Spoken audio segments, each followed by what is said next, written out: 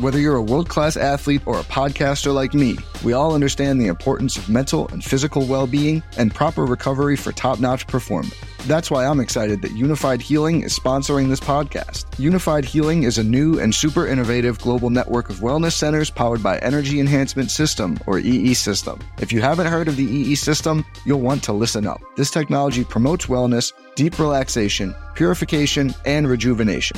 In hundreds of locations across the globe, access to a center is easy and affordable. Interested in experiencing the EE System technology for yourself? Go to unifiedhealing.com/bluewire to learn more and find a center near you.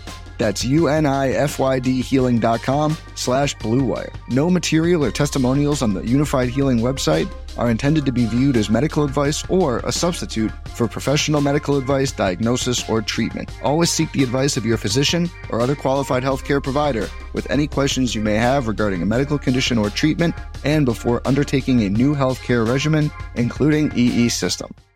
This podcast episode is brought to you by Coors Light.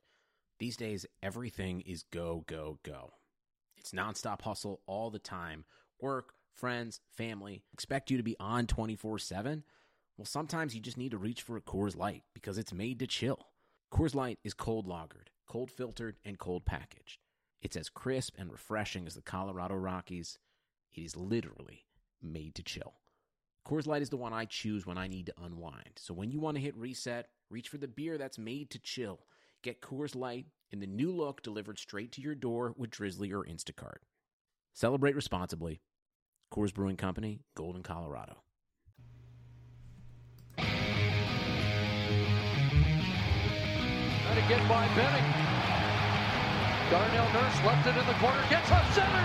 Perry scores! Corey Perry! Lilia able to shake away from Solani. It's given away to Solani around in front. Score! Teemu Solani with the steal. And the fans want one. Score! On the board! Paul Kariya!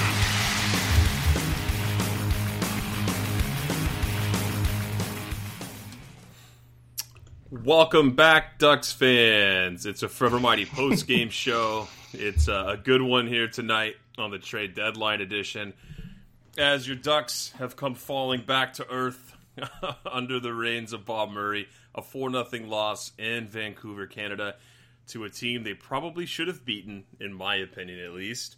Eddie, how you doing, man?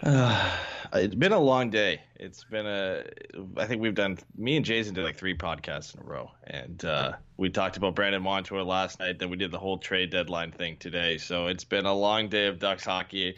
And you want to say you're disappointed that it wrapped up in a loss. But at this point, I think we've all, even with the change in coach and the slight bit of optimism that came with that, this is what we expected this season to be, and this is what everybody's aiming for. Everybody still wants that top pick. And with the Ducks losing today, New Jersey winning, it helps them out. So I'm disappointed, but you kind of felt like this was coming. You never want to see the boys lose. Like, no. I've had that conversation. It's like you just don't. I mean, we want the pick, but it's tough hockey to watch. It's just really tough hockey to watch. No, it's brutal. Like, they scored 2 goals over the last 3 games. They came close a couple times in this one. Max Jones had a pretty good chance, and there was some good chances they had, but just not enough. Not enough high-danger chances, not enough high-quality chances. The puck movement just isn't good enough to actually facilitate any of those chances either. So it's prototypical of the Ducks season so far. The goal scoring just is not there. Well, Gordon Bombay in our chat here says, we got rid of Brian Gibbons, though. Yeah. At least that happened, right? We got rid of Brian Gibbons, but we also got rid of Brandon Montour at the same time. Oh, I know. I wasn't on the show to talk about that with you guys yesterday. That's an interesting thing we'll have to get to when we get to our post-game, I guess you could call it, our notes at the end of the show. We go over those storylines. But there was a ton of things that happened today across the NHL. You can touch on the top of those topics once we get there. But looking at the beginning of this game, getting into the notes here, Boyle and Angus Redmond are your goaltenders. That's a little bit concerning here, just because that means Chad Johnson's still hurt, which I don't know if that really means anything negative there. But more importantly, right. John Gibson's hurt and still not back. turns out during the middle of the broadcast, they said something had like 4 impacted wisdom teeth. What else could go wrong? So right? This guy just on top of getting clobbered by his own defenseman a month ago. Yeah, it's just the injuries keep adding up, not just for John Gibson, but for everybody. And I mean, the Ducks actually have been pretty lucky lately that there hasn't been a ton of guys who found their way to the IR. It's just been goalies now, which is you had forwards and defensemen all throughout the year, and now it's the goaltenders who are getting hurt. So it was Ryan Miller, then it was John Gibson, then it was Chad Johnson, and now Ryan Miller's back, but he's not really 100%. So now you've got Kevin Boyle. At what point in the season, or any point at the beginning of the season or throughout the season, did you think that the Ducks would be playing a game where Kevin Boyle was the starter and Agus Redmond was the backup? Because they're 3 guys, they're 3 labeled starters or on the depth chart here are all injured. I mean, it's ridiculous. There was probably a 0% chance I thought that was going to happen. I never thought that Kevin Boyle was even going to be called up this year, really. Yeah. So that was happening in the crease. Daniel Sprong back in the lineup after missing 4 games. So that's a good thing. Ryan Getzlaf and then Ryan Miller were the only scratches tonight, as Patrick Eves is down with the goals. So no Eves in the lineup or even looking to be in the lineup coming after he cleared waivers. But what is going on with Ryan Getzlaf? Have you heard anything about that? Not really. They're saying it's not long term, but he's now missed 3 games, and he's not been practicing. I don't think it's long term as in like week to week, but I don't think they really know 100% how long he's going to be out. Like they would assume it's probably day to day because he's doing all the regular stuff, except just participating in practice. But it's an interesting one because, like we mentioned on the last show we did, I think it was after the Calgary game, and that would have been the first game he missed, I believe. And we talked about how earlier in the season he missed a practice, I think about 3 or 4 weeks ago, because of an upper body injury. And then he ended up playing that night anyway. So I think it's just a lingering effect from whatever that was. But it must be serious enough that he's had to miss the last 3 games, or they're just taking their precaution, right? I mean, the Ducks aren't good, and it's not like they're making a playoff push, really. So you might as well take your time and make sure Getzlaf's okay than throwing him out there when he's not 100%. Yeah, when he missed that practice, they said he had his back was stiffed up. So sore back, maybe back spasm, something going on with his back. Great English. His back was stiffed up. Well, awesome. It says Getzlaf's back stiffed up is what I read. All right. So perfect. Is that a press release from the Ducks? That's on Roto World, so that's NBC. But that's what I just pulled up here. Yeah, his back. It says literally Getzlaf's back stiffed up. So GM/head coach Bob Murray told him to get off the ice. Yeah. That's legit. Well, yeah, again, like Matt just brought up in the chat, why make him play when he's dinged up, right? Like, what's the point in playing him through an injury when the Ducks aren't going to be competitive this year? It makes no sense. Embrace the tank. Just embrace it. Just embrace the tank. Embrace it. Yeah, there you go. You have to. So that was the news pregame. The forward lines were kind of hysterical. Just the way that everything's just lined up since the beginning of this year, looking at, even the preseason as to what we thought the lineups were going to be. You got Sprong, Raquel, Perry, Jones, Henrique, Terry, Shore, Grant, Silverberg, Ritchie, Kessler, Rowney. And then on defense, Lindholm, Manson, Fowler, Megna, and then Gooley and Holzer. Oh, well, this is quite the change we've seen over the past few weeks. It's a very interesting lineup. Yeah, I mean, Welinski gets sent down. I thought he got sent down, honestly, just to be ready for Gulls playoffs, but I guess they just weren't happy with what they were seeing. He was a healthy scratch for a while there, so you might as well send him down to get some playing time and bring up Holzer, who it's not as a big a deal if he's playing up. There's not a huge gap, I think, between what Welinski is going to bring to you and what Corbinian Holzer is going to bring. And it's better served for Welinski to go down to the Gulls and play top-line minutes down there rather than sit on the bench and not even on the bench, sit in the press box and watch the Ducks play. So that makes sense. But, yeah, you just really look at how thin this Ducks blue line has gotten. The depth that used to be there isn't there anymore, especially when you move one of those big pieces like Brendan Montour. All of a sudden you get exposed and you've got Lindholm and Manson, and then you've got Cam Fowler, but now you've got Holzer who has to go with Cam Fowler. And then you've got Gooley, who's the new guy, and you've got to pair him with Jacob Megna. I mean, just looking at the guys who've gone out the door here, probably about 3 or 4 seasons ago, everybody talked about the depth that Anaheim had in the blue line and how it was such a strength, and they were eventually going to be able to move some of these guys to shore up the deficiencies they had up front. And now they're all gone. Vatanen's gone, Montour's gone, Theodore's gone, Pettersson's gone, and you've just got the 3 regulars, if you want to call them that are left. Well, what are you going to do? I never thought we would see a lineup without Shea Theodore and Brandon Montour. Back when the expansion draft was happening for Vegas, you knew that a piece was going to be moved, but you never thought at this point, 2 seasons later, that this was going to be the case. I don't think anyone saw this kind of retool, quote unquote, was going to be coming, right? No, never. You never thought that after the expansion draft, where they basically picked Brandon Montour over Shea Theodore, that they would be without both of them at some point. And I didn't ever think Brandon Montour would be the guy who would get traded. It kind of did feel like eventually somebody would, and you knew it wasn't going to be Hampus Lindholm, so it was either going to be Fowler, Manson, or Montour. And when you look at it logically, Montour is probably the easiest one to move. You know, he had the best contract, and he was a right shot defenseman, and he's a puck rusher, which a lot of teams are looking for the modern day game. So he just was the easiest guy to move in the end, and the Ducks ended up getting an offer that they liked, and they bid on it. They easily could have waited to the offseason, but I think this was a move where the Ducks scouting staff really liked Brendan Guhle, and they also like the fact that they can get a first-round pick. If you make this trade at the draft, you might not necessarily get a first-round pick. I'll talk about my half of this little story when we get to after the game. You decided to jump to the post-game, so... Yeah. Well, how can you not? How can you want to stay here and talk about this game, right? Well, we got to talk a little bit about it. I mean... I guess. There was some good things in this game in the way of seeing the young kids get their chances. I felt like Jakob Silfverberg had a few strong plays. I don't want to go through this game like we normally do. We kind of just teeter through this, what happened and go over highlights. I kind of just want to talk about Kevin Boyle's game overall. He lets in 4 goals tonight. We can go through each one of them, but the first one, Goldobin off a rush on just an incredible pass by Elias Pettersson. That pass was beautiful. Cross the zone. Basically, he's going east-west and then able to land it right on the tape as he enters the blue line. And then I don't know what Boyle's supposed to do there. It goes right in off the post far side and down off the bar.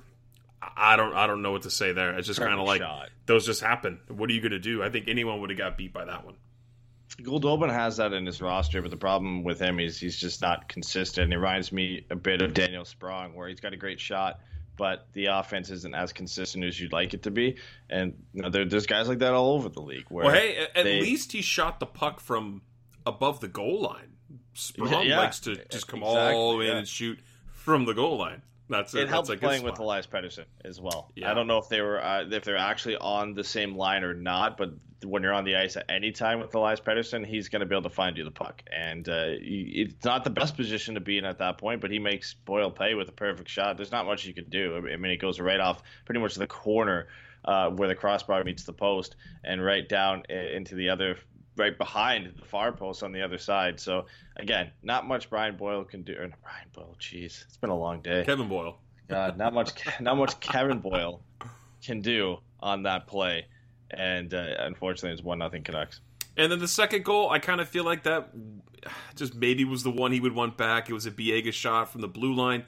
Goes in front. Guhle was in front of the net battling with somebody in front of him. It was kind of like a moving screen, a partial screen. But you got to think that Boyle saw the release of that shot and could have dropped down and prepared for it. Didn't get the 5-hole tightened up in time, and next thing you know, it's 2-0 Canucks in the first period. Do you really want to rip Guhle right off the bat? You want to say it's his fault? No, it's not his fault. That's one that Boyle's got to have. You got to have it. Yeah. He wasn't set. He gets down too slow, and it squeaks through the 5-hole. I know you're not expecting it, I guess, because I don't know if it takes a deflection, but it kind of slows down a bit. And it kind of lands skipped. Flat it didn't hit ice. Anybody, it just skipped a little bit. Yeah, and it doesn't bounce up. It literally lands flat in the ice. And that's a hard one to read if you're expecting it to bounce up and maybe he's in position there. Sorry, Jason. I didn't mean to attack the goalie union there. Right, like it looks like he's waiting for it to bounce up, and it does end up going flat on the ice. But that's a little bit on him for that one. Not much. I mean, if you're goalie in front, you kind of can't move out of the way because you're marking your man in front of the net. You kind of have to be in that position, and at that point, it's up to the goalie to be able to find the puck and make the save. And unfortunately, he doesn't. Yeah, just couldn't get it away fast enough with the pads. Right, he just wasn't able to tighten it up. A couple of plays to end the period. Corey Perry, he had a pretty strong game offensively. I felt off and on. Just still can't finish consistently. Jones with a little spin move there. Ducks outshoot the Canucks in this period, but they had some dangerous plays. Eddie, I don't know. Nothing when you don't get a good rush and to create chances, it just doesn't look like you're dangerous. I don't care if you have 50 shots on net. Right? If you're just getting shots from the wall or you're whiffing on shots down low, I just kind of feel like you don't look dangerous enough. So these shots are just kind of okay. Yeah, like the Ducks have been putting up a lot of shots lately. And I think that's a big difference from what we saw early on where the Ducks couldn't muster a shot for the first 10 minutes of the game. Now they're actually seeming to outshoot their opponents in the first period now by a pretty big margin, especially in this one, 14-6. But they come out of the first period down 2-0 because a lot of those are just perimeter shots. They're not high danger chances, and they're just throwing the puck on net. And that almost seems to be what the system has been implemented. I don't want to say that they've implemented a new system, but if that's what it seems like the coaches have told the players to go out there and do on offense, is when you get a chance to shoot the puck in a decent position, just shoot it. Don't try and make the perfect pass. Don't try and make the perfect pass. Just shoot the puck. And it's different from what we've seen in the last 25 games before this, but it doesn't mean it's any more effective. It's honestly probably less effective than not shooting the puck and making the pretty pass. The Ducks weren't scoring before. They're not scoring now. Now they're just putting up shots, and it makes it look a little bit less on them and more on the opposing goalie, which we've seen at times this year. But just recently, because when Bob Murray first took over, they got better and better and better, right? Against Canucks, they squeaked out that victory for Kevin Boyle. Yeah, they lost to Boston, but looked better. Then they looked really good. Was it against the Caps? Was that the third game? Caps, I think against the Caps. The 5-2 win, yeah. Yeah, they started playing better. And then for whatever reason, I guess not having Ryan Getzlaf's a big problem, which clearly it is. But you're right. I mean, this game was one of those games that they were getting some like high danger chances, but they at the moment of truth they kind of just were missing their shot. You get to the second period, maybe Hampus Lindholm's worst shift that I've seen him play, and it was on a penalty kill. He just couldn't get the puck out of the zone, gets caught out of position, runs back around, tries to get down low to Bo Horvat, who's standing on the side of the net, who whiffs and then buries a second chance. I mean, if Jason was here, I'd rip him for saying that Kevin Boyle probably should have had his skate on the post, but I mean, Hampus Lindholm came sliding in and wasn't able to get there in time. Horvat buries it, and next thing you know, now it's 3-0. Horvat's a big kid. I mean, he's a tough guy to mark at any point on the ice, but especially down low. If he gets like set in his position down there, he's impossible. Don't you feel like that's one of those plays where people were screaming like, "Why didn't Hampus just take the body?" It's not instinctual. I don't think because I think that Hampus was more ready to hop in and try to block the puck. I guess it's just not like in your first thought when you're on the penalty kill to go bury somebody across the side of the net, but maybe you should. Good luck moving the guy too. Mm-hmm. I mean, like I said, Horvat is not the biggest guy when you look at him, but he's almost impossible to knock off the puck, especially when he's set in the ice like that. I mean, Hampus would have to go over at full steam to really knock him out of position at that point. So he makes the right play to try and block the puck.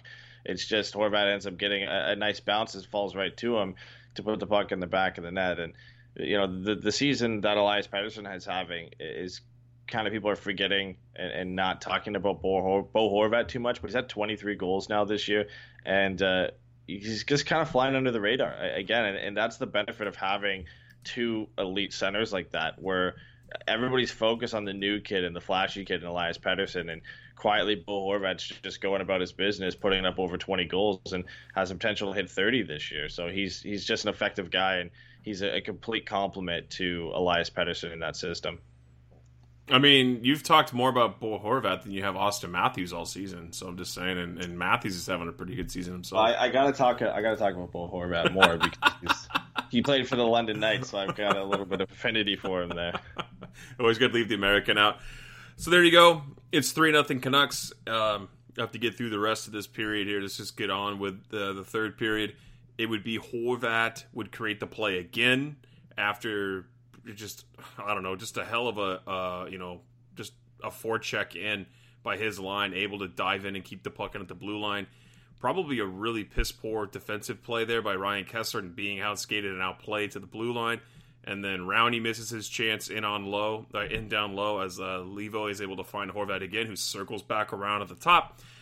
Gets a nice shot between Rowney's skates because Rowney doesn't play the body. He goes off far side near post in on Boyle, and now it's 4-0, and that's all she wrote, friends. Just a tough game, and again, you hate me already for talking about Bo Horvat, but the play he made on this goal to keep the puck in the zone. Oh, against Ryan Kesler, yeah, it's very true. Yeah, to get in position.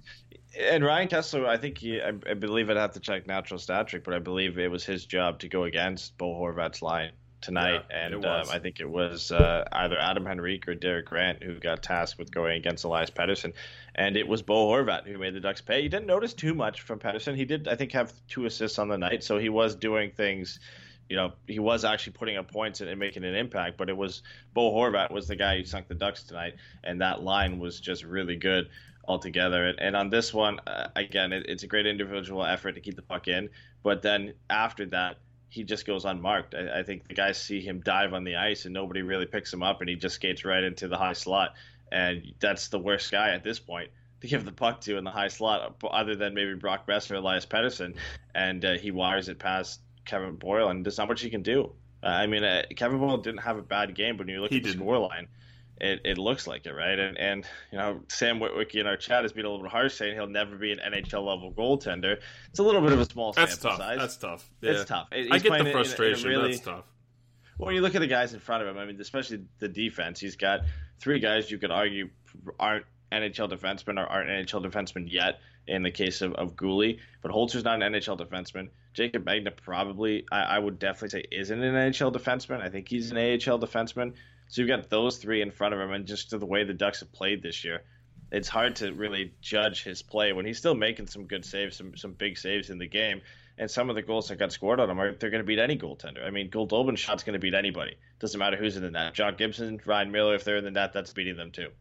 I mean, you want to talk about Ryan Kesler. This was just, let's go, just 5-on-5. He was 1-8 in scoring chances against Bo Horvat. His line when he was faced up against him there. So that's tough. That's tough when you have the opposition basically running amok in your zone because your defensive forwards can't handle the opposition there. That's just real indicative of how the season's gone, right? He's our shutdown guy. You put it in, they just can't shut anyone down right now. So that's it. And you know what? Boyle's allowed to have an off game. I mean, I kind of feel like he's earned that, right? Is. I mean, everyone has those. So. But it's tough. Maybe he's not an NHL goaltender. He's 25, or maybe he's 26. I think he's right around Gibby's age. Gibby's already proven that he can be that. We know he's not a John Gibson. Maybe he's a late bloomer. He could be a solid backup. I don't know. That's tough. It's tough to say he's not an NHL goaltender. I think we need a bigger sample size for sure. Oh, yeah, for sure. But with the loss, the Ducks have now went from having the 6th overall pick to the 4th overall pick because the Devils won today and pulled 1 point in front of the Ducks with the game in hand. Or no, with the same amount of games played. Edmonton got a point, so now they're 2 points up on the Ducks with a game in hand. LA got a point, and now they're only 4 points behind the Ducks with a game in hand. So they're moving down. The only team who's really out of reach right now is the Senators, who are 8 points behind the Ducks. But Detroit's 2 points behind Anaheim. And LA's only 4 points behind Anaheim. So if you're on the lose for Hughes train, this was a big one because of the other teams picking up points today. Yeah, but I mean, Ottawa kind of got rid of some people that might help them plummet. Oh, Ottawa's finishing at the bottom for sure. There's none of the teams. Like Detroit's bad, LA's bad, the Ducks are bad, but nobody's going to be catching the Sens, especially the fact that they were a 49-point team before losing Duchesne, Dzingel, and Mark Stone. So if they're a 49-point team before that, I will be surprised if they win 5 more games to finish the season. Oh yeah, that's tough. That's really tough. Let's get into the post-game notes. The trade deadline happened. Of course, there were things that went on, but we got to talk a little bit about Brandon Montour. Okay, you and Jay got to talk about it quite a bit already when you guys did the show yesterday, right on Twitch. Yep. But Brandon Montour, as much as I liked him, he was never a number one defenseman, right? I never got the feeling from him that he was a top pairing defenseman, even, right?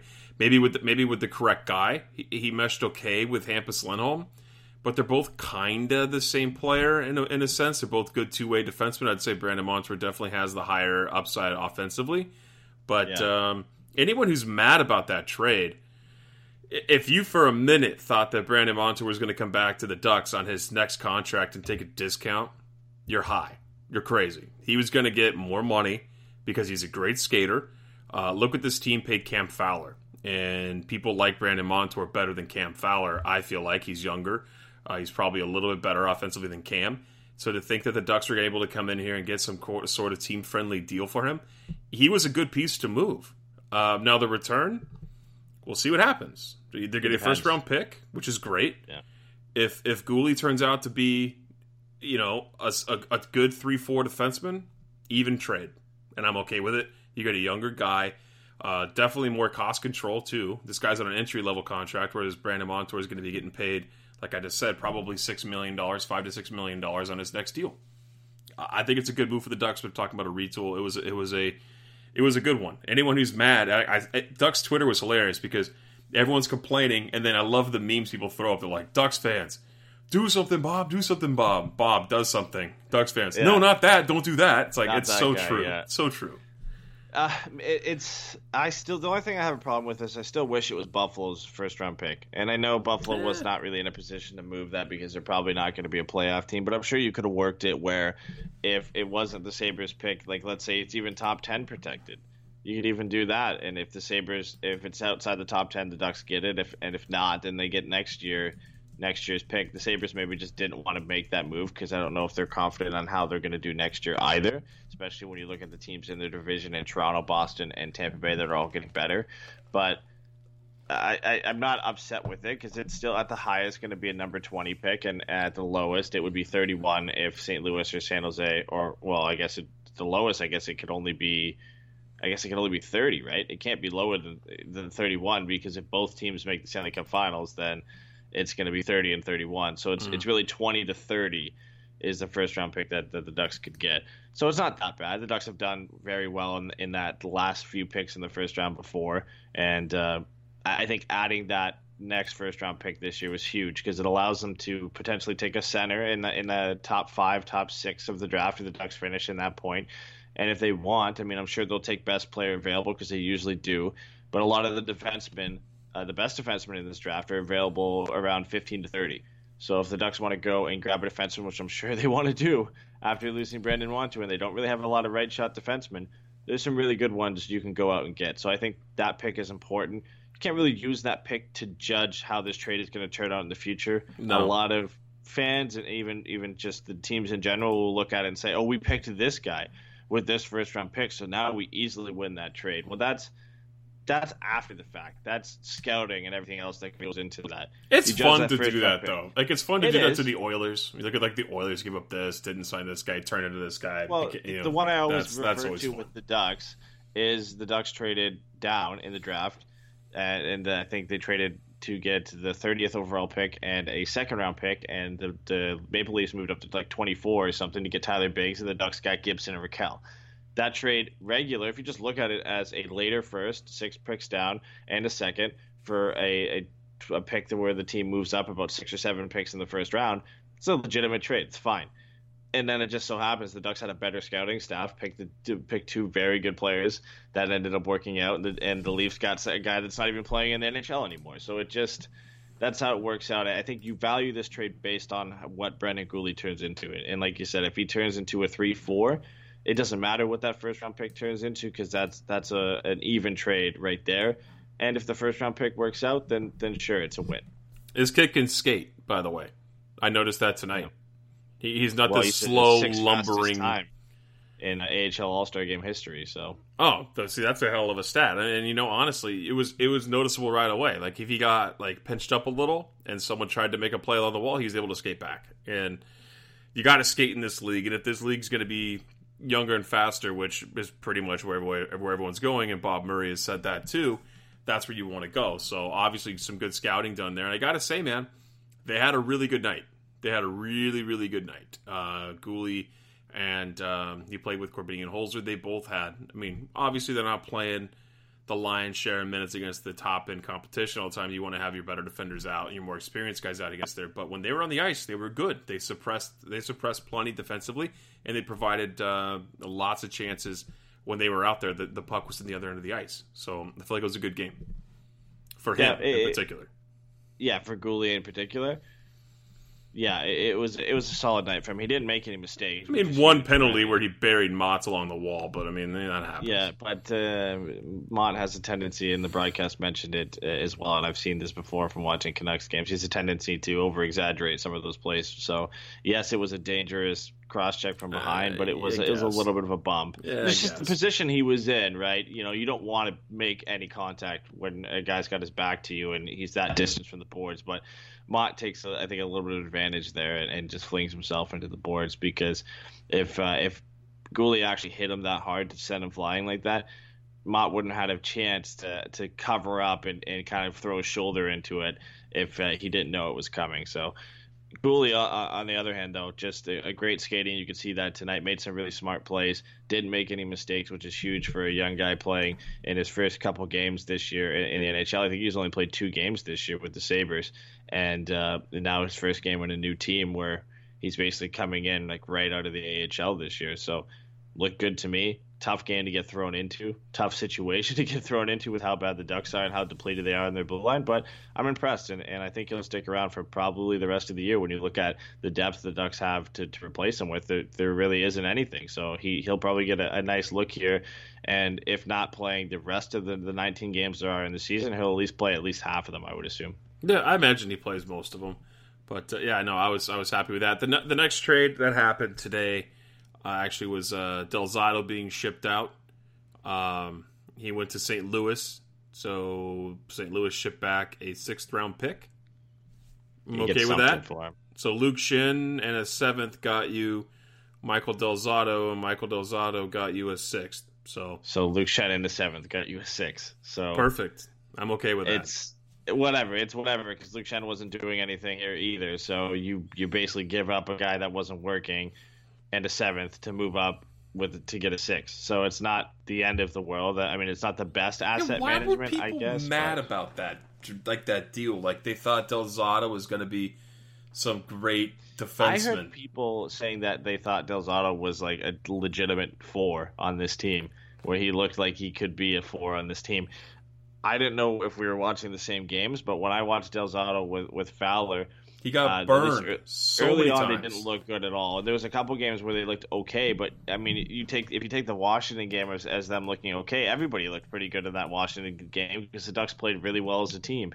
And Minnesota, the Ducks played good, and Minnesota just couldn't muster anything going in that game where the Ducks won 4-0. But if you take those 2 games as an evaluation of Del Zotto doing well, he's just in that sense he's just playing in a team that's playing really well on that night, and I don't think he was a catalyst in any sense in those 2 wins where he was actually making plays that led to the Ducks winning that game. So he was an unrestricted free agent. You kind of always felt like if the Ducks were doing bad, they might as well move him, right? There's no point in keeping him around. If you can get a 6th-round pick, you can get anything for him. You might as well go get it, because at that point it's just free assets for a guy who's not going to be around next year.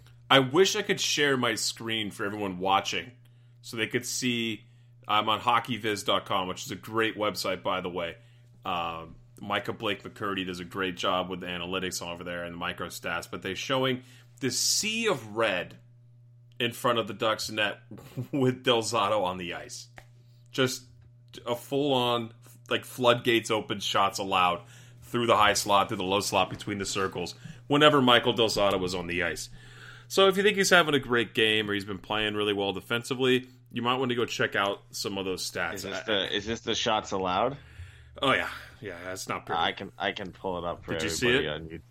Yeah, I can pull it up for everybody on YouTube just so you can get a look-see of what we're talking about here. But yeah, so you see 5v5 unblocked shots against with Del Zotto on the ice, 194 minutes at 5-on-5, and it's just a sea of red anywhere between the circles and the slot, and even out to the point. The only really strong side, if you want to call it a strong side, is at the left point if you're looking in from the offensive zone, or the right point. And this is pretty much as bad as it can get when you're looking at shot rates for a defenseman for anybody. So if anybody thinking that Del Zotto was doing something good for the Ducks, take a look here and you'll see that it wasn't necessarily the case. And it's not all his fault. I'm not trying to say that. No. I mean, clearly his defensive partner, not so great either. Whoever he was paired with, clearly they weren't doing their job together. And we know the forwards have been suspect as well. But to go out and think that he started playing and he was a positive factor on this team defensively, I just beg to differ. I just didn't see that. I saw more of this, more of the red. I saw more of him like letting guys walk in from the circles or mismanaging the puck in his own zone and turning it over. Just things like that. I don't think he's a 3-4. I think he's more of a 5-6 defenseman in the league. Just my personal opinion. I think you can find those guys anywhere. So yeah. Sam had a quick question. He wants to see if we can refresh his memory on how the draft lottery works. Sure. So basically, right now, if the season ended right now, the Ducks in the 4th spot have a 9.5% chance of getting the combination that would give them the first overall pick. So I from the way it works, I believe is there's a certain amount of balls that get put into the whatever it's called, the bingo machine, if you want to call it that the that the NHL uses on TV, but they get drawn behind the scenes. But each team has a certain amount of one combination that will get them the first overall pick. And the higher percentage you have, the more combinations you get. So the first overall pick, which right now would be the Senators going to Colorado, they would have more combinations than anybody. They'd have an 18.5% chance for their specific number combination to get pulled. And the farther you go down, all the way down to right now Montreal, who's just the last pick, they have a 1% chance. So I believe they just have one combination of, I think it's 100 or something like that. That if it came up with that, then Montreal would get the first overall pick. So everybody that misses the playoffs has a chance at getting the number 1 overall pick. But when you look at whether it's 100 or 1,000, I can't remember how many combinations that are put out there. When you have a 1% chance, you're not likely to get it. So basically, you want to finish as low as you can possibly get. But a 9.5% chance isn't that bad. I mean, the Ducks have a 9.5% chance of number 1 and a 28.8% chance of finishing in the top 3. And even if they didn't move up, you finish at 4 right now. That's a pretty good spot to get a really good player. Obviously, you want to get Jack Hughes, but if you finish 3, 4, 5, 6 in this draft, you're going to get a really good player. Yeah, the teams that don't qualify the playoffs the previous season get picks 1 through 15. So not a bad deal, right? So you get to figure that out. It's really fun when they show it on TV. I love how they started making that a big deal when Connor McDavid got drafted. Remember that? It's going to be fun this year because this is the year. This is the only year where I actually watch it and it matters. I always like watching it, but this year it's going to actually mean something with the Ducks are going to be there. And usually the general managers are there on the broadcast, so I can't wait to see Bob Murray there actually seated in his chair, stressing a bit, seeing if the Ducks are going to get that pick or not. The last time a draft lottery mattered for the Ducks was when they got Bobby Ryan instead of Sidney Crosby. So hopefully it doesn't turn into something like that. Let's see. Let's go down to the trade that the Ducks did. It was Patrick Seeloff for Brian Gibbons. How do you feel? Do you know much about Seeloff? I don't really know anything about him, if I'm going to be completely honest with you. The only thing about Seeloff is he's pretty much a career AHLer to this point. He's played 2 NHL games, one with Ottawa, one with Calgary. He scored in both of them, but somehow did not, scoring it in the first game you have with your team didn't earn you a second game. For some reason, I don't know how that works. He pretty much did everything he could, and I don't see him getting a shot with the Ducks. Maybe he does when you look at the fact that Holzer and Magna are your other 2 options among the top 3, and then Gouli. So he could very well get a shot. We could see Jakob Larsson come up. We could see Josh Maher when he comes back from injury, Andy Walensky. Like, there could be a rotation among those bottom 3 guys for the rest of the year. I could see that happening because I don't think, even if Jacob Magna has to get put through waivers, I don't think anybody's picking him up. And Holzer, nobody's going to touch him. And I think Guhle can go down without having to go through waivers, I would think. And if he ever had to pass through waivers, the Ducks aren't sending him down at all. So, I'm not a huge. I don't have a lot of knowledge on Patrick Saloff, other than he's just kind of a big body PIMS guy in the AHL. He's the guy who concussed his own teammate, Clark MacArthur, in practice. If you guys remember that. Yeah. So he's just more of like an enforcer D, sort of. And when he comes up to the NHL, he just seems to score in every game. So if the Ducks want a game, if they can't score goals right now, so if you want, I guess, a guaranteed goal, play him one game and it looks like he's going to score for your team, and then just send him back down. And defense goals are far and few between on this team this year. So that would be a welcome surprise if he actually came in and scored. But I don't expect him to. It only works for one game though. You can only use it for one game, and then it wears off. I really feel like he's just going to be a guy that's going to be on the goals, to be there for when they call up guys from the goals who can play in the NHL level. That's what it is. It's a replacement player for the goals guys. And Gibbons is Gibbons. See you later. We had some sort of hope for him at the beginning of the year.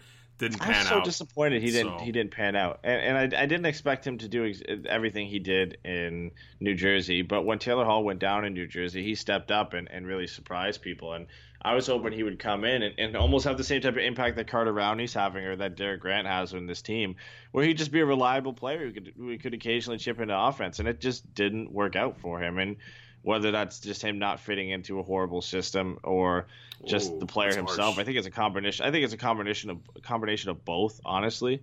But you look at some of the guys who didn't pan out that we had some optimism for. He was one of them. Andre Suster was another. Jake Dotchin, like these guys that the Ducks brought in that looked like they could at least do something in this team, and none of them have stuck around. Hey, Eddie, let's talk about a little bit here of what the offseason could entail, because an interesting quote popped out towards the end of the game tonight. Do you want to read that off, what Bob Murray had said and the Ducks Twitter released? Yeah, so they released this, I think, at the end of the second period, which was kind of interesting timing to release. We're losing. Like this. We're losing. So here's a quote that will kind of take your mind off of it. I mean, I like it. I don't know if he's like, he said a lot of things. Bob Murray said a lot of things, and not all of it's come true. In the offseason, he said they're going to make a lot of changes and this team's going to get faster, and that didn't end up happening. So take it with a grain of salt. But he said in his quote, "We're moving forward, getting younger. It, in brackets, the Montour trade, was just the first piece of what we're trying to do here. The pieces might not make sense at the moment, but they're going to fall into place as time goes by. We're going to change this team over a little bit." So, as we thought, if any big moves happen, because a lot of these guys are under contract, they likely happen in the offseason. So it looks like he's kind of leaning towards making some more changes in the offseason around the draft, when it would be a better decision to trade a guy like Adam Henrique or Cam Fowler or whoever at the trade not the trade deadline, at the draft instead of the trade deadline. So doesn't mean he's going to. It does at least provide us a little bit of insight to his direction, right? I mean, Murray's always kind of been that guy, though, right? He doesn't add to his team at the deadline. Well, we've never been in this spot, though. He never adds. That's what I'm saying. He never really, but he's never going to add unless it's going to be something that's going to push him over the top. And at the draft, you always get better value in the offseason than you do during the draft. So, or than you do during the trade deadline, rather. So I feel like it makes more sense to do it this way anyway. No, I definitely think it does. It's just at least nice to get some insight, because we were a little bit confused with the Montour sell-off and then also the Jakob Silfverberg extension. At least I was, because they were kind of contrasting a bit on what direction you're going in. And then to at least hear from him that he's acknowledging that they're trying to get younger and they're moving towards the future and that they're going to address some more of that in the offseason. Didn't really say that specifically, but he alluded to that they're still going to make some changes to this team in what he said over a little bit, which would mean, I guess, in the short term, they're going to try and make some changes to this team. So no one's safe is what he's saying. Yeah, I do think another move gets made at the draft. Whatever the magnitude of that move is going to be remains to be seen. It could simply be a buyout of Ryan Kessler, a buyout of Patrick Eaves, a Fowler-Henrique trade. It could be something small. We don't know. But I think he's pretty much, like you said, he's open to anything. And really nobody is safe. We would have thought, a couple months ago that Brandon Montour was untouchable on this team. And then he ends up being the guy who ends up getting moved. So, that maybe opens the door.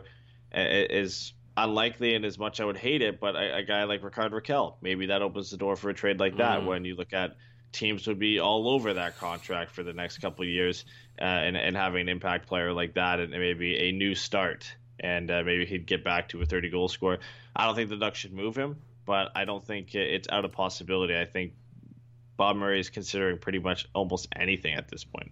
I mean, funny you brought that up. I think someone on this podcast brought that up on a bonus show on Patreon. Yeah, you also brought up that we should trade John Gibson too. Theoretically. So, yeah, I don't think everyone's open. Okay, if we're talking about rebuild, you got to look at every angle. Where do you want to go next, my friend? Do you want to dig into any more Ducks stuff? Do you want to take questions in chat? Do you want to go? What do you want to do? Because this game is done and over with, and we can go trade deadline. Where do you want to go? We got tons of things we could do. Let's go into some of the fan questions we had and pick those apart. I don't know if there's a ton, but we'll start with Instagram. Sons of Hockey said, "Can this team win without Getzlaf?" They can't win with Getzlaf, so I don't think they can win without Getzlaf at this point. And they haven't won without Getzlaf. They've lost all 3 games that he hasn't been in. I know some of them were close games, but it doesn't seem like a team that can win in general. So without your best player in the lineup, it's going to be even harder to win. I mean, they've got Chicago Wednesday, Vegas Friday. Whew. Chicago's playing well too. Yeah, Patrick Kane is and Corey Crawford's back. So it was. They could beat the Hawks though, but I don't know. They would definitely need Ryan Getzlaf to do that. I feel like with the Patrick Kane, the streak he's on with DeBrincat and Strome gelling the way they are, Jonathan Toews is putting up almost a career year, and Corey Crawford back.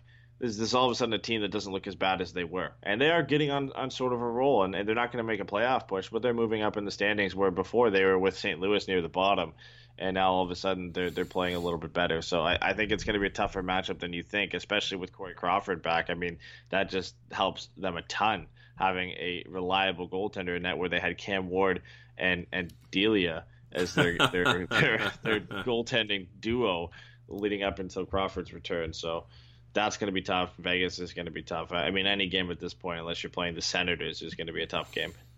No, I agree. And even then, we've lost the Senators, so whatever. Yeah. Daniel Lowry wants to know, what are you drinking to deal with the rest of the season? Tonight I have iced tea, but I feel like so you can't even chirp me for when I always say water, and now you've got iced tea. My alarm goes off tomorrow at 5 a.m., and I have to go to work. I don't get hammered on the weeknights. Yeah, well, how come when I say I have school in the morning, you can drinking water? You're in college. Your body's built to take in tons of alcohol, be able to get no sleep, and then wake up the next morning and do it again. I'm 35. I can't do that. It doesn't work anymore. Yan and YouTube wants to know, do we really want to win another game, or do we want to tank 100%? I never want this team to lose, but I'm all for getting a top 5 pick, especially if you can get a better chance of getting Jack Hughes. So do I want this team to get a top pick? Yes. Do I actively root for them to lose? No. But if they lose like tonight, am I as disappointed as I am in past seasons? No. Because there's at least a light at the end of the tunnel here where it's a top pick, right? It's not you're pushing for a playoff spot, and a loss is a big deal, especially against a Pacific Division rival. Right now, a loss means too much. 19 more sad podcasts. I don't know. Yeah. I don't know. I don't know if I can and handle you it. can't even fully tank at this point. We went through this during the most recent streak of losses. That's tough. That's tough. That's a tough ask. But hey, we were kind of calling for it. We were calling for the tank, so might as well tank. I mean, might as well do it. Might as well. You might as well. But again, I didn't go into this game saying, I hope they lose. No. You hope that Brandon Gooley comes in and plays well, and you hope you see some of these guys turn it around, like Rakell finally gets going and Perry gets going, just to see some light at the end of the tunnel. But right now, the only thing we have to look forward to is a high draft pick if the Ducks keep losing, which doesn't look like the end is in sight here, because they can't score. That's been an issue all year. The defense has shored up a little bit. It hasn't been as bad as it used to be, and I think that's product of Randy Carlisle moving on and players getting a little bit more confident and working in a little bit different of a system. But the goal scoring hasn't changed, and it's not going to change. There's just guys who are slumping in Rickard Rakell and others, and there just isn't a lot of goal scoring on this team. A lot of guys who can put the puck in the back of the net, and that's not going to change no matter what you do, no matter who you bring up, no matter who you send down right now. The Ducks just don't have a lot of depth up front and a lot of guys who can routinely put the puck in the back of the net. All right, what do we got next? Well, this was just somebody said we should try and go for the second last pick because we're not catching the Sens. Yeah, I think so. And just because you finish in that spot doesn't mean you're not going to get Jack Hughes. Because with the draft lottery, you have the second best chance of getting number one, but it also doesn't mean you're going to get the second pick either, because you could fall, which would be the worst nightmare, I think, for the Ducks, right? Is tanking throughout the whole season, getting that number 2 spot, and then falling outside the top 2 because another team wins the lottery and moves up, and missing out on Jack Hughes and Kaapo Kakko. And again, you still get a good player.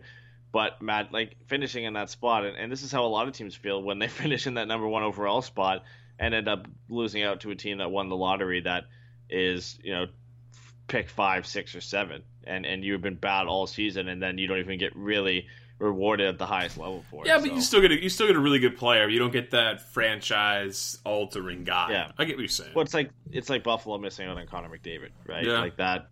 As good as Jack Eichel is, you're always going to be like, oh, you missed out on Connor McDavid. I mean, the Ducks have been victims of that. As good as Bobby Ryan was when he came into this team, you missed out on Sidney Crosby. You didn't win the draft lottery that year. It was a different type of situation, but you didn't win the draft lottery that year, and you didn't get Sidney Crosby. And look at the success that Pittsburgh has had with Sidney Crosby and their team, right? Rub it in. Yeah, we got to keep talking about that. Joseph on Facebook says, can we get some clarity on who we can move up and down with the goals?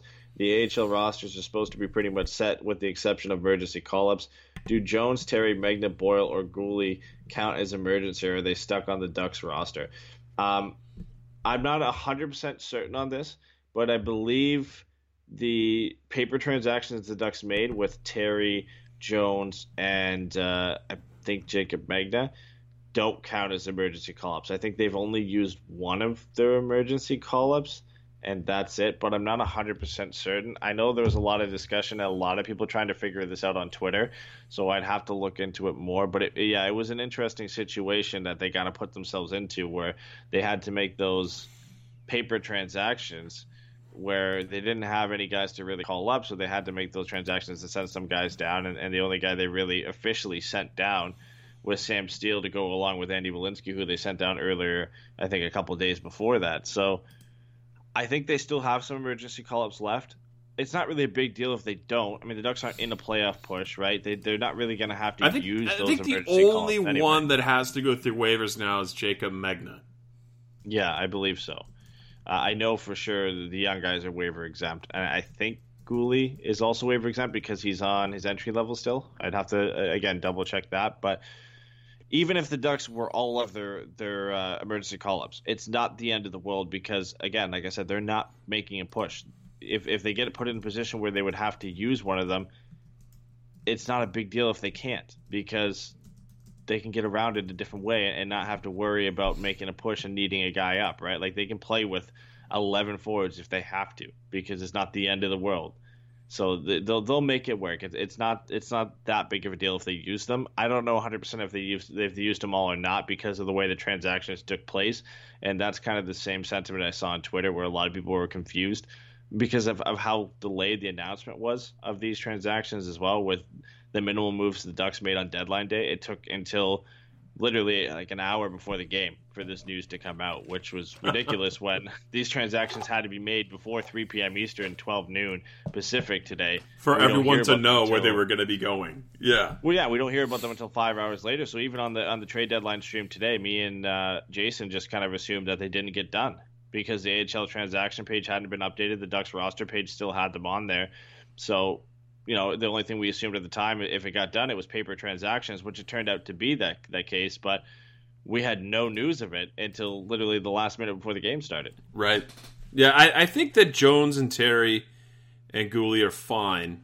I don't know about Boyle. I'm assuming Boyle is an emergency call-up considering the injuries. To That's John Gibson, Chad Johnson, and Ryan Miller right now. Yeah. Yeah. So that's the only guy I don't know for sure if he's eligible for the playoffs or not. I know everybody else is. I know Magna and Jones and Terry and obviously Steele and Walensky getting sent down. Everybody, I think, is eligible for that. I'm not 100% sure if Kevin Boyle is eligible because I didn't see his name on the list of the transactions they made.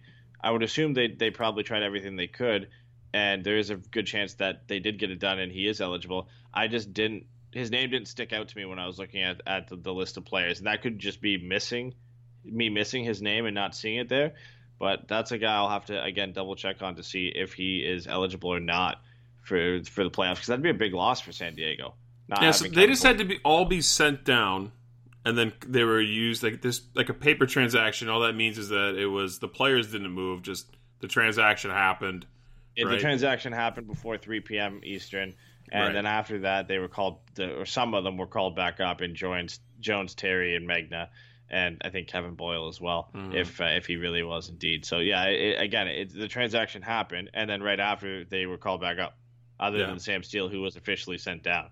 So it's just so they can be put on there. It almost makes you wonder why they even need that deadline to begin with, if you can easily just do that, right? Like it's such a tedious process that kind of gets in the way, and the Ducks didn't have enough forwards, but they were still able to technically send 4 or 5 guys down to the minors without calling anybody back up, and then also make the move to call them back up right after. So it's like, what's the point of even having that in place if they're allowed to do that? Because you can't. There's a minimum roster limit you're not allowed to cross. You have to have a certain amount of players. So unless they one by one sent them all down, but that wouldn't work there's either. no leeway. You don't just get to skate over this.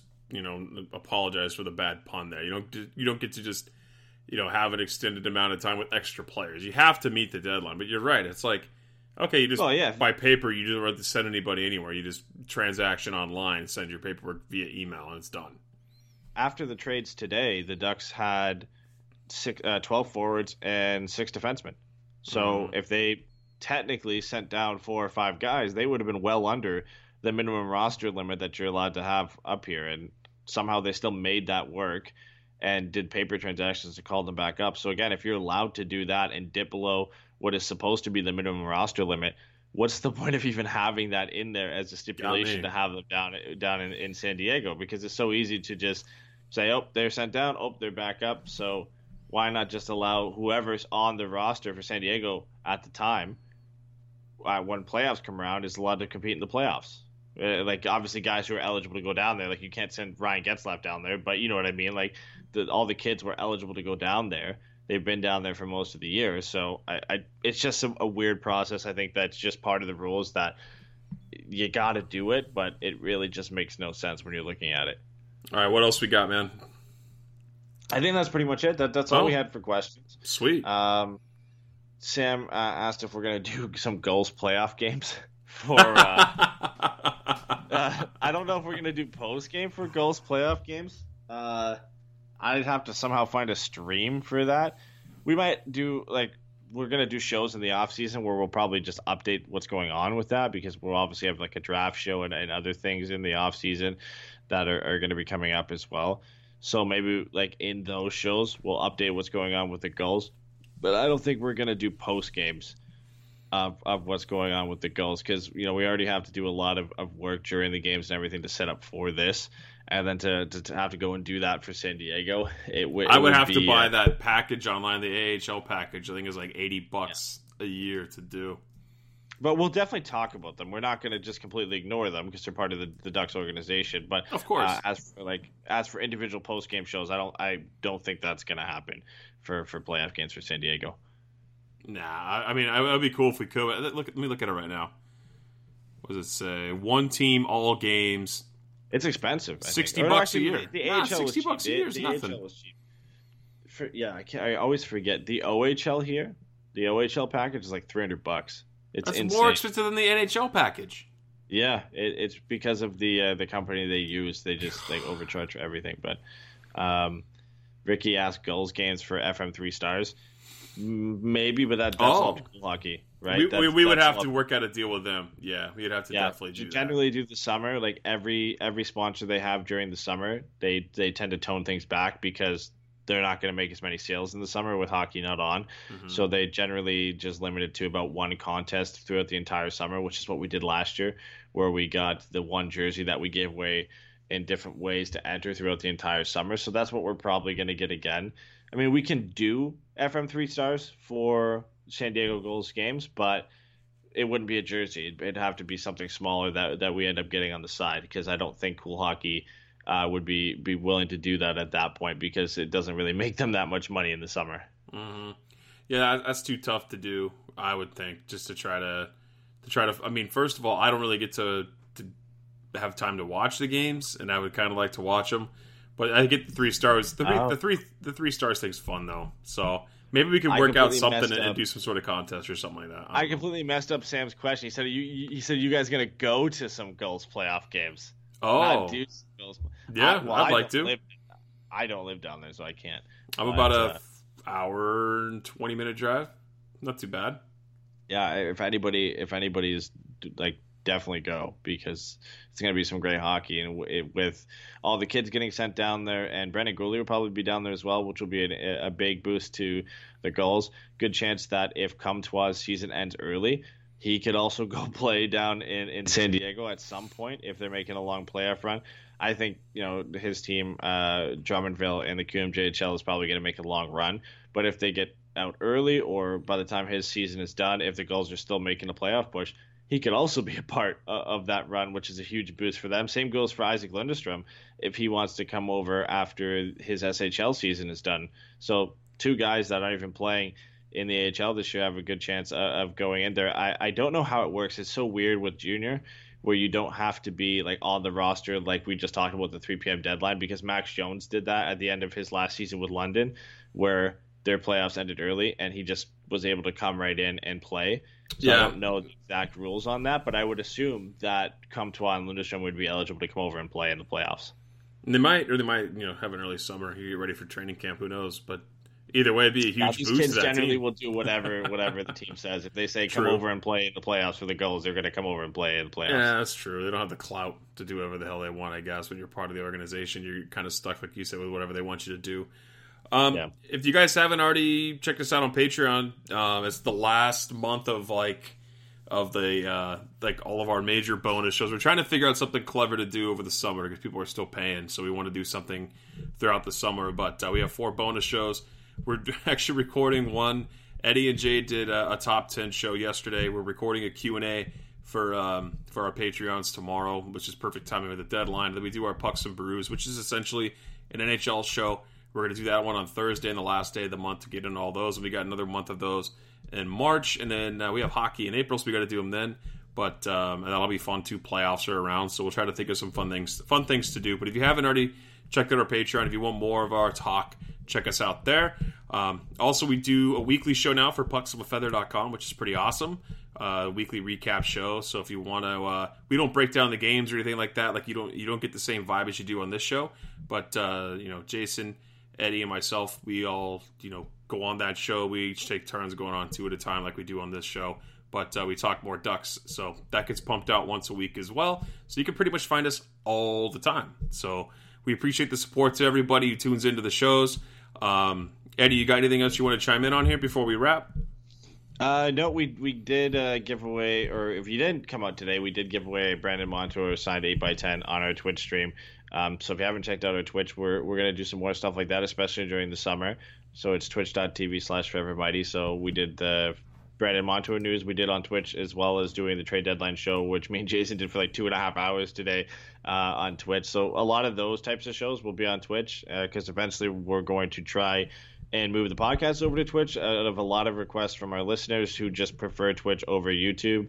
So we're working on doing that. So if you want to get ahead of the game and just go over there and follow us there, so you're ready to go when we do eventually move the podcast over there, then like I said, it's twitch.tv/ForeverMighty. And when you say move the podcast over there, we're still going to be on YouTube. We're still going to be on Spreaker. But if you want to catch it live video streaming, it's going to be on Twitch. That's where we're moving towards. We're going to figure out whatever we got to do that come summertime.